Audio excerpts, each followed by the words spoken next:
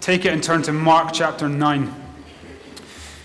And we're only going to look at 4 verses from Mark 9 tonight. Mark 9, and we're going to read from verse 38 to verse 41. Let's read that together. Mark 9, 38 to 41.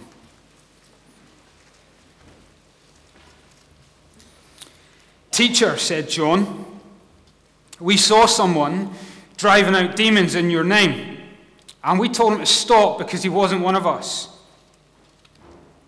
"Do not stop him," Jesus said. "For no one who does a miracle in my name can in the next moment say anything bad about me. For whoever is not against us is for us. Truly, I tell you, anyone who gives you a cup of water in my name, because you belong to the Messiah, will certainly not lose their reward." Now, Matt texted me a few weeks ago asking me to speak at this gig, and this is what he said. Right, let me read the text. "We'd love to have a rallying cry to partnership in the pursuit of mission, if you have anything like that in your back catalogue." I like that phrase. It made me feel like I was in a boy band or something. Was thinking something about connecting with the mission planting chat from the day before, and the value of partnership would be ideal. Perhaps Ephesians 2, Ephesians 4, big on spiritual unity, Philippians 1, or maybe Philemon 3 to 7, just some ideas. I'm very happy to chat in person if you'd like. Lots of love, Matty. Kiss, kiss, kiss. Cheeky selfie. But here's why I plumbed for Mark chapter 9. A few weeks ago, in our kind of evangelistic Bible study on a Wednesday night, one of the boys led us through the whole of Mark 9. And these little verses, 38 to 41, bugged me. I didn't quite get them. They sat, you know, like the Princess and the Pea, who couldn't sleep because there was a pea 20 mattresses down. I don't like to associate myself or think of myself as a princess, but that idea of this bugging you because it doesn't quite sit with you. And so when Matt asked for a rallying cry to partnership in the pursuit of mission, this text that had been in my mind made me think, well, hang on, here John is offering a rallying cry to anti-partnership. And so I thought, speaking on it here would give me the motivation to think about it a little bit more. So, get your head into the narrative and let's see how we get on. Verse 38, "Teacher," said John, "we saw someone driving out demons in your name, and we told him to stop because he was not one of us." So John and the other lads approach Jesus, and they basically say, "Jesus, we've seen this happening, and we've tried to stop it happening." They say to Jesus, "Listen, Jesus, we saw this other guy, and he was doing what you had commanded us to do, driving out demons. He was this right kind of maverick, Lone Ranger type guy. But don't worry, Jesus. You don't have to do anything. We sort it out. You know, you call me the sons of thunder. So I brought the thunder. And we tried to stop him. You don't need to worry. Job done." Now, try and get yourself into John's head. What's motivated this kind of ballsy confrontation to Jesus to saying, "We tried to stop him"? Let me suggest a couple of things. First, John and the rest of the boys are still smarting from their own inability to cast out a demon. Look back to Mark chapter 9 and verse 17. We read, "A man in the crowd answered, 'Teacher, I brought you my son, who is possessed by a spirit that's robbed him of speech. Whenever it seizes him, it throws him at the ground. He foams at the mouth, gnashes at the teeth. He becomes rigid. I asked your disciples to drive out the spirit, but they could not.' 'You unbelieving generation,' Jesus replied. 'How long shall I stay with you? How long shall I put up with you? Bring the boy to me.'" So this has just happened. This has recently occurred where a wee boy, had a demon possession. The dad is desperate for that demon to be driven out. So who does he call? The disciples. They come to drive out the demon, but they couldn't. And to add insult to their impotence, Jesus comes and gives them a dressing down, calling them faithless, and asks a brutal question: how long will I have to put up with you? Now, how do you think they're feeling after that? Probably like dogs licking their wounds. And so as they're still hurting, still embarrassed, still humiliated, not only have Jesus given them a telling off, they suddenly see a stranger doing exactly what they couldn't do. And from cowardly licking their wounds, their hackles instantly rise up. Now, guaranteed you've felt this. Even just trivially, right? Think about it. You know that situation where you're throwing your elbow in to try and get the lid off the jam jar? You know that? And eventually you collapse on the floor in a heap thinking, man, not even the Hulk could get this bad boy off. And then, what happens? Your wee sister walks in, and without even breaking a grimace. How irritating is that? And what do we all say? I loosened it for you, don't we? That is the humiliating feeling that John and the rest of the disciples are feeling, having tried to cast out a demon, but they could not. And all of a sudden, some stranger is doing what they were commissioned to do. Second, not only are they still smartened from their own inability to cast out a demon, they still have some delusional sense of their own greatness. Look at verse 33 of chapter 9. They came to Capernaum, and when he was in the house, Jesus asked him, what were you arguing about on the road? But they kept quiet, because on the way they had argued about who was the greatest. And sitting down, Jesus called the 12 and said, if anyone wants to be first, he must be the very last and the servant of all. So they've just been told off.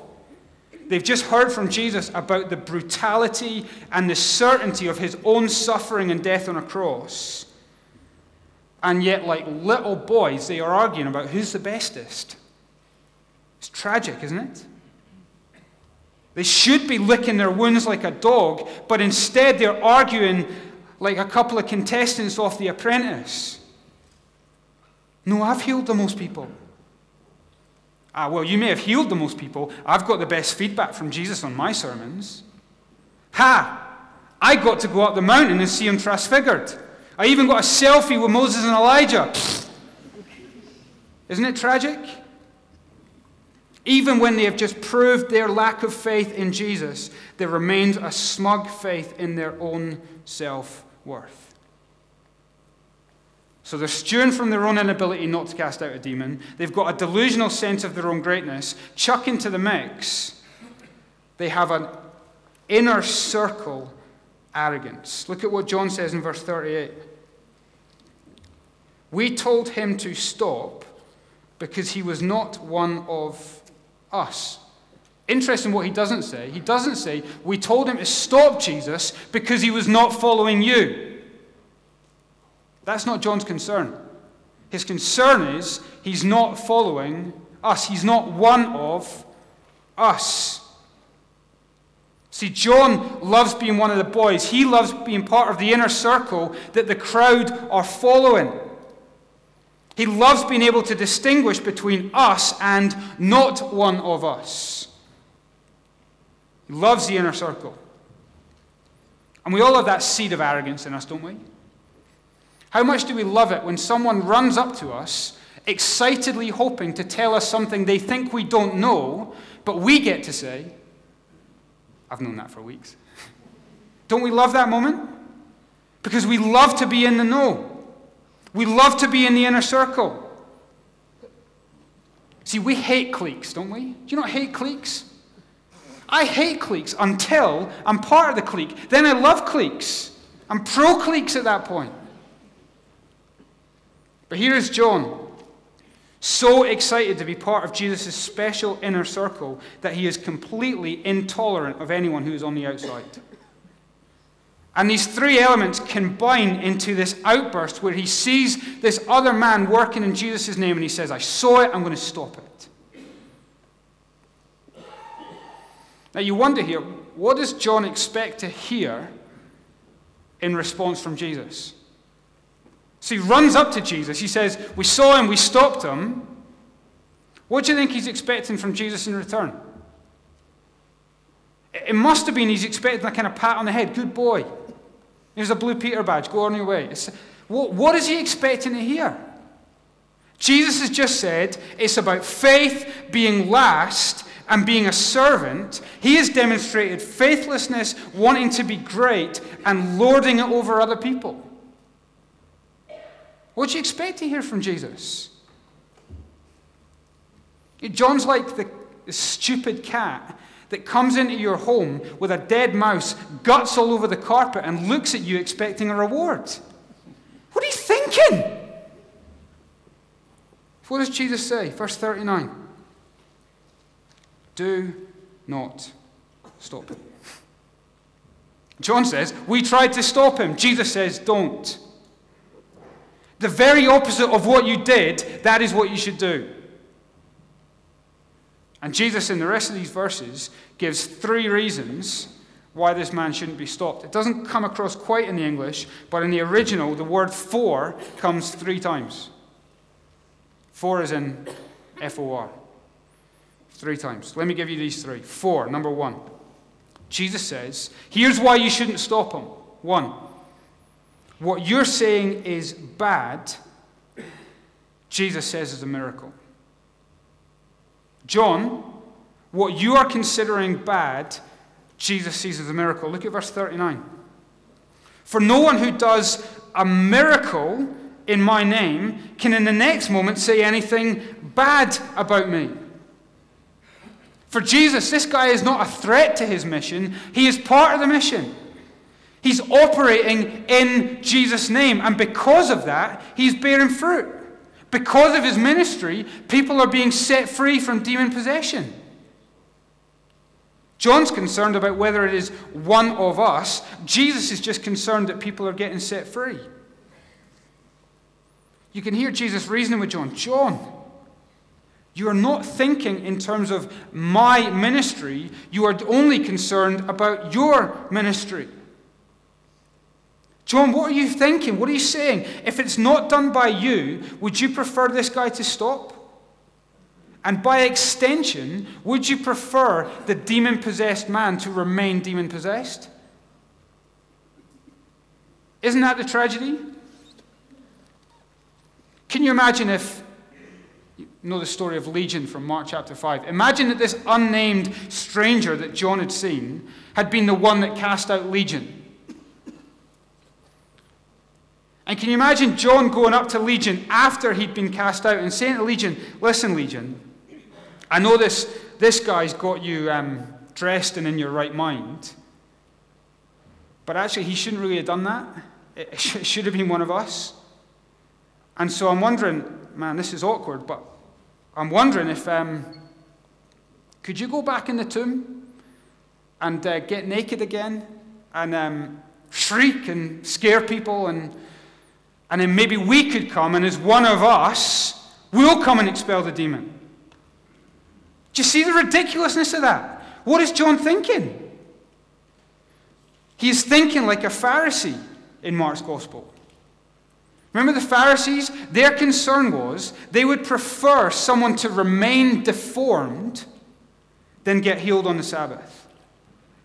And John's attitude is exactly the same. People may be getting saved, but for John, it is all about him. Here's the point. We must not contain the ministry of Jesus merely to our ministry.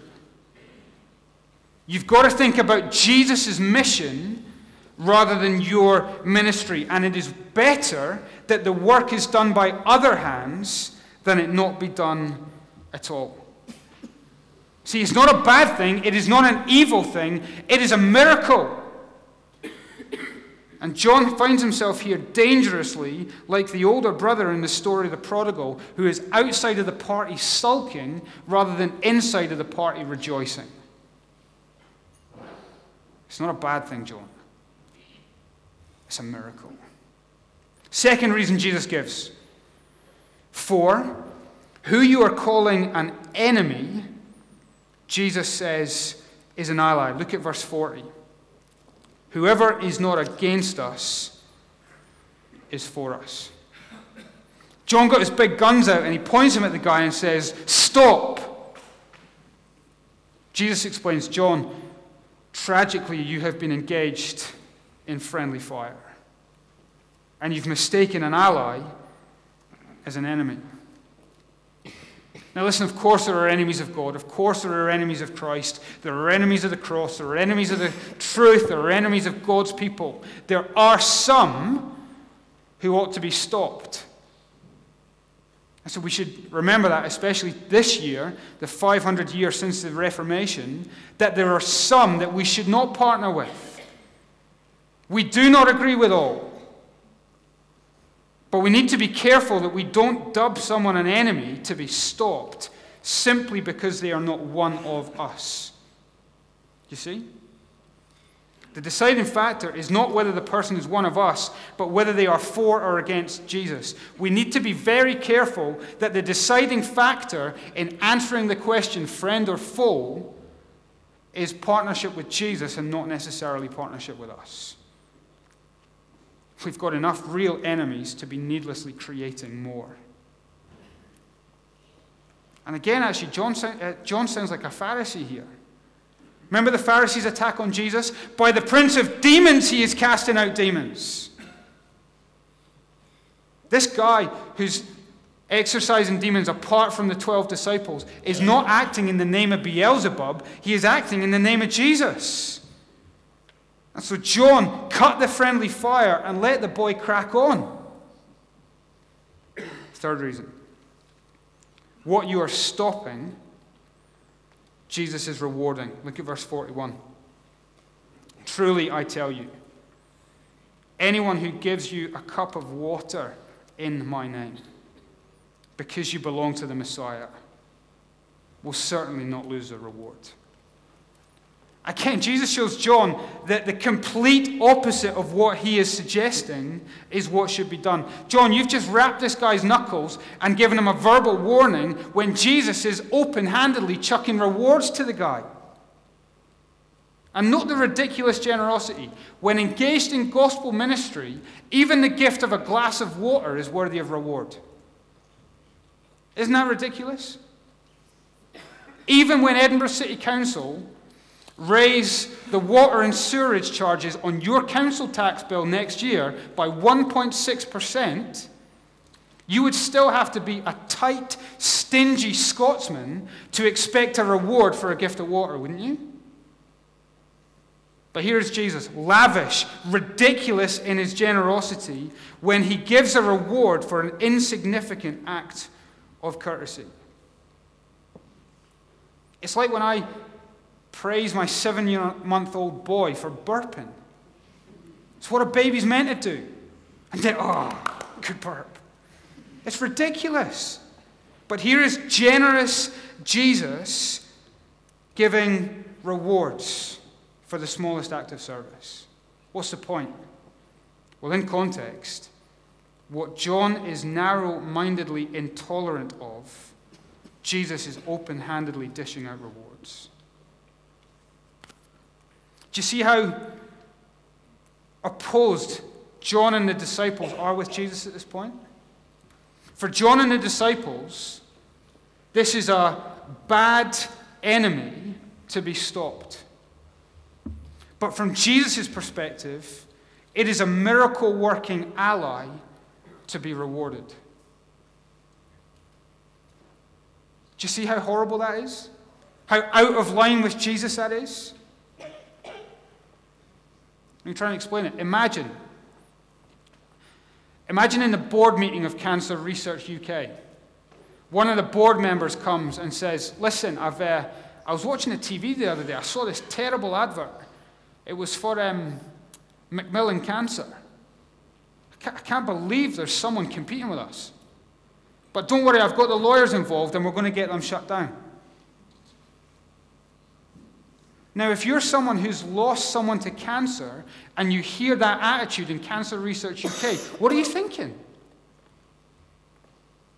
Listen, We need to do anything we can to beat cancer. We don't want to rule out competition. We want to get everyone we can who is working towards this aim so we can beat this disease, correct? Or imagine the RNLI, the lifeboat people, get a call. And Matt's gone out in his rubber dinghy and he's capsized, he's drowning in the Firth of Forth. And the RNLI are on their way, but by the time they get there, Matt's been rescued by a little fisherman in his boat. And imagine the lifeboat men and women coming and saying, "How dare you? How dare you come on our turf and rescue our call?" What's the point? It doesn't matter who saves the boy, as long as he's saved.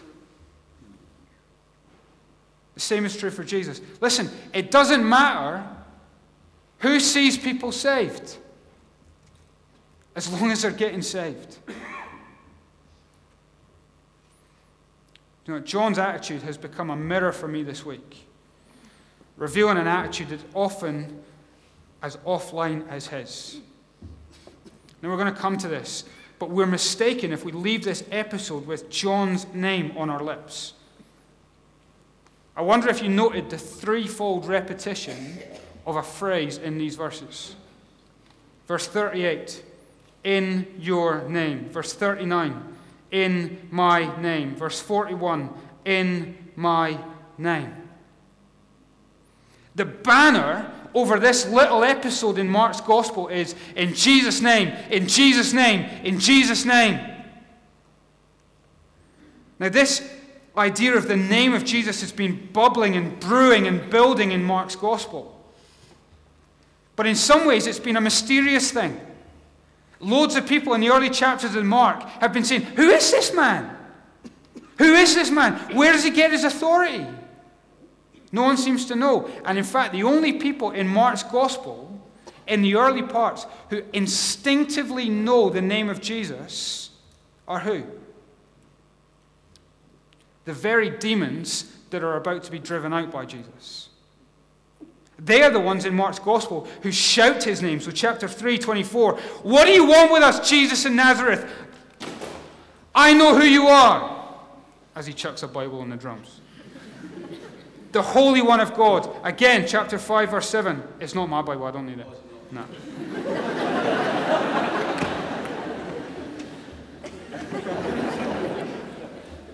Chapter 5, verse 7. What do you want with me, Jesus? Son of the Most High God. You see, the demons know his name. They know his name. They fear his name. Why? His name saves. I was joking with Ian Cameron earlier. Devastated that all the hymns we've sung tonight are written in the last 10 years. I like old hymns. You know this one? Jesus, the name high over all. In hell, on earth, or sky, angels and men before it fall, and devils fear and fly. That's Mark's Gospel. They know his name, and so they fear his name. But so far, the disciples are still hazy on it. Even since Peter has confessed in the end of chapter 8, you are the Christ, they're still not quite there. And by this little episode, the name of Christ is repeated like a chant from the terraces to confront the arrogance of the disciples. It's as if Jesus says, lads, listen, learn this. Your little self-protecting, self-promoting, arrogant intolerance needs to be decimated. And in its place needs to be built a burning passion for Jesus' name. See, the whole point of Jesus training you 12 disciples is not that his ministry would be contained within you 12, but that his ministry might multiply beyond you. And if you're more concerned about it being your ministry than being involved in the ministry of Jesus, you are the one who should be stopped. It doesn't matter if someone's one of us. What matters is that the name of Jesus is proclaimed. And it doesn't matter if it is a cup of water or a Brilliant miracle. What matters is that it's done in Jesus' name. And it matters for this reason. People must hear his name. They must. Peter, who was probably standing next to John when this arrogant outburst came up, will say later on in Acts 4, salvation is found in no one else, for there is no other name under heaven given to mankind by which they must be saved. If people do not hear the name of Jesus, they will not be saved. If people in Gracemount do not hear the name of Jesus, they will not be saved. They must hear his name. They need to know he is the Christ Messiah, the promised King. They must hear that he is Jesus, Savior from sin. Because unless they hear his name, there is no exit roads from the motorway to hell. And what a tragedy it would be that whilst Christians in Edinburgh squabble like the disciples about themselves, whose ministry is the most important or whose ministry is the most faithful, that while they squabble together, sinners die having never heard of the name of Christ.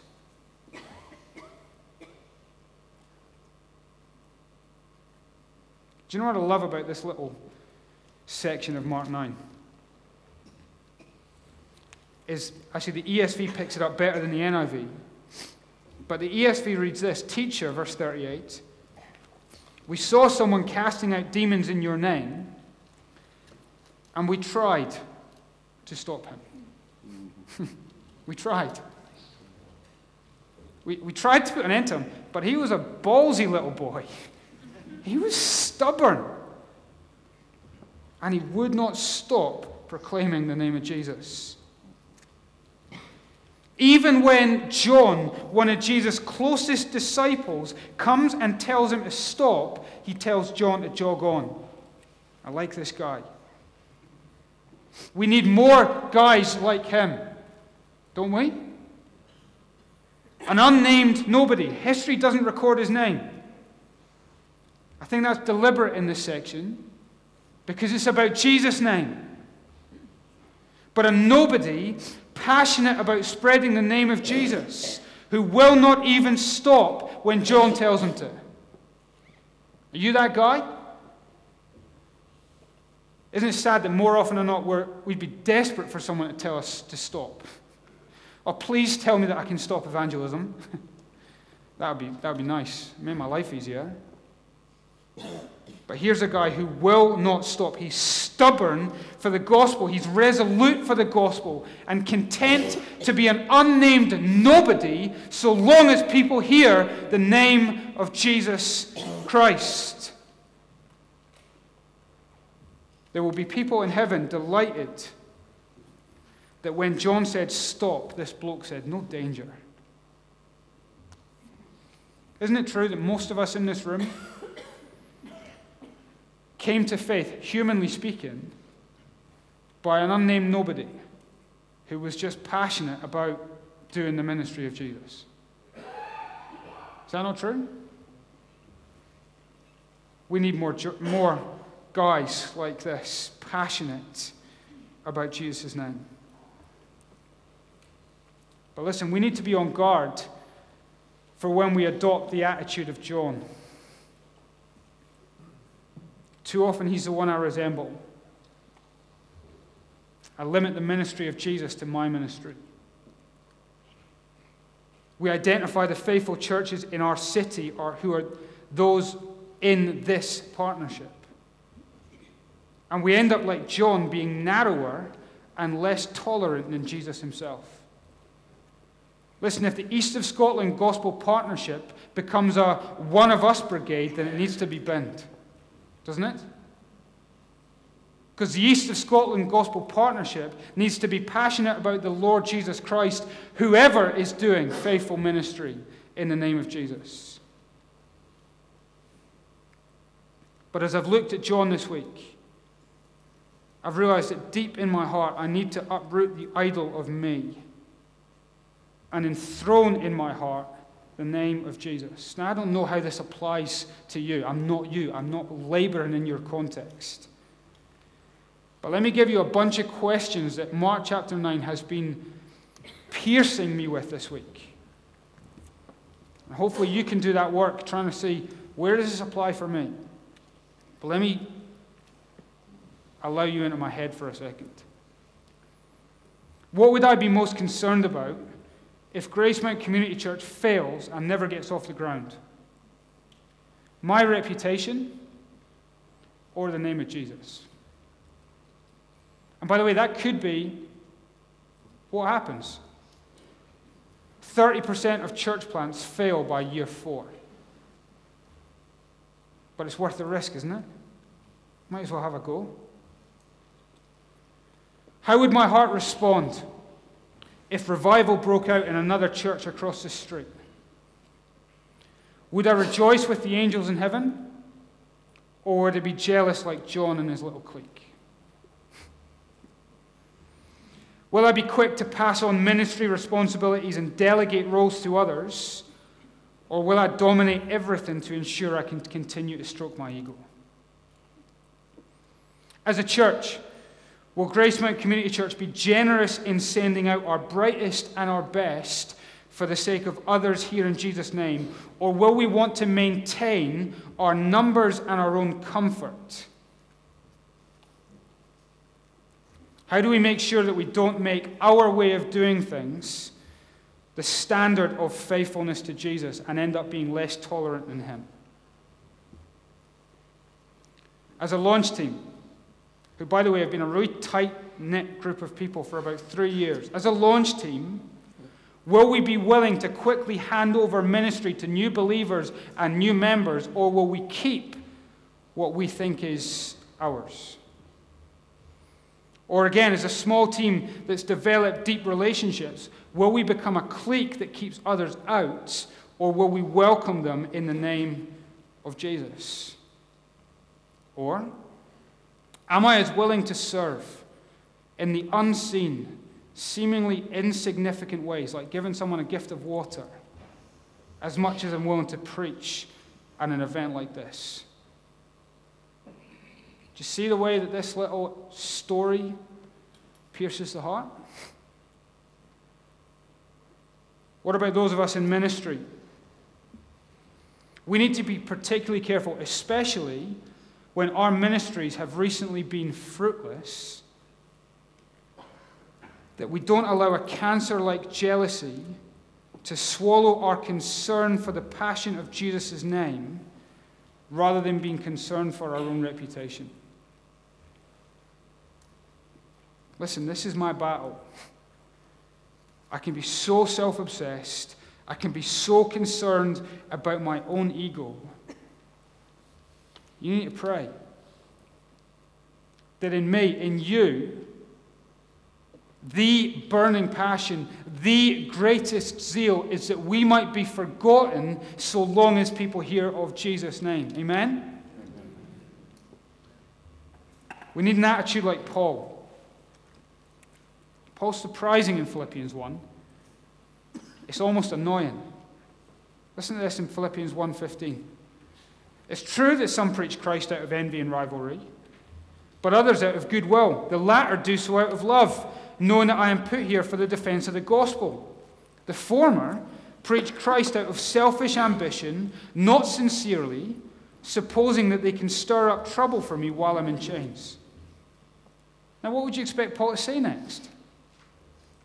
Let's go and stop them. Do you know what he says? What does it matter? The important thing, he says, is that in every way, whether from false motives or true, Christ is preached. And because of that, I rejoice. Isn't that interesting? Paul, he says, listen, I actually don't even care about the motivation as long as Christ's name is being proclaimed. Bottom line, here is what Edinburgh needs. less Johns. Here's what Edinburgh needs. More unnamed strangers bashing on with gospel ministry spreading the name of Jesus. Bottom line, here's what Edinburgh needs. More and more opportunities to hear the name of Christ. Because there is no other name given under heaven to mankind by which they must be saved. So let me ask you, who's next? We're 6 weeks away. We're going over the top. Who's next? You should be able to ask your church elders that question, and they should be able to say, this is our next church plant. If they can't, bug them until they do. But in the same way, let me ask you, who are you next going to share the gospel with? And if you can't answer that question, your elders should bug you until you do. Because people must hear of Jesus. Because salvation is found nowhere else. Let me finish with some words from old hymns, because I love them. May His beauty rest upon me as I seek the lost to win. And may they forget the channel, seeing only Him. Amen? Happy if with my latest breath I might but gasp His name, preach Him to all, and cry in death, behold, behold the Lamb. How sweet the name of Jesus sounds. How sweet. In a believer's ear. It soothes his sorrow, heals his wounds, and drives away his fear. Dear name, the rock on which I build, my shield and hiding place, my never-failing treasury filled with boundless stores of grace. Our Father in heaven, please extinguish in us any arrogant flame that flickers for the sake of our own reputation. And instead, light a flame, fan a flame for the passion of Jesus' name, that sinners might be saved, that the lost may be found, that the wanderers might be gathered home, and the name of Jesus exalted in this city and beyond. And we pray this in the only way we can, which is in the sweet name of Jesus. Amen.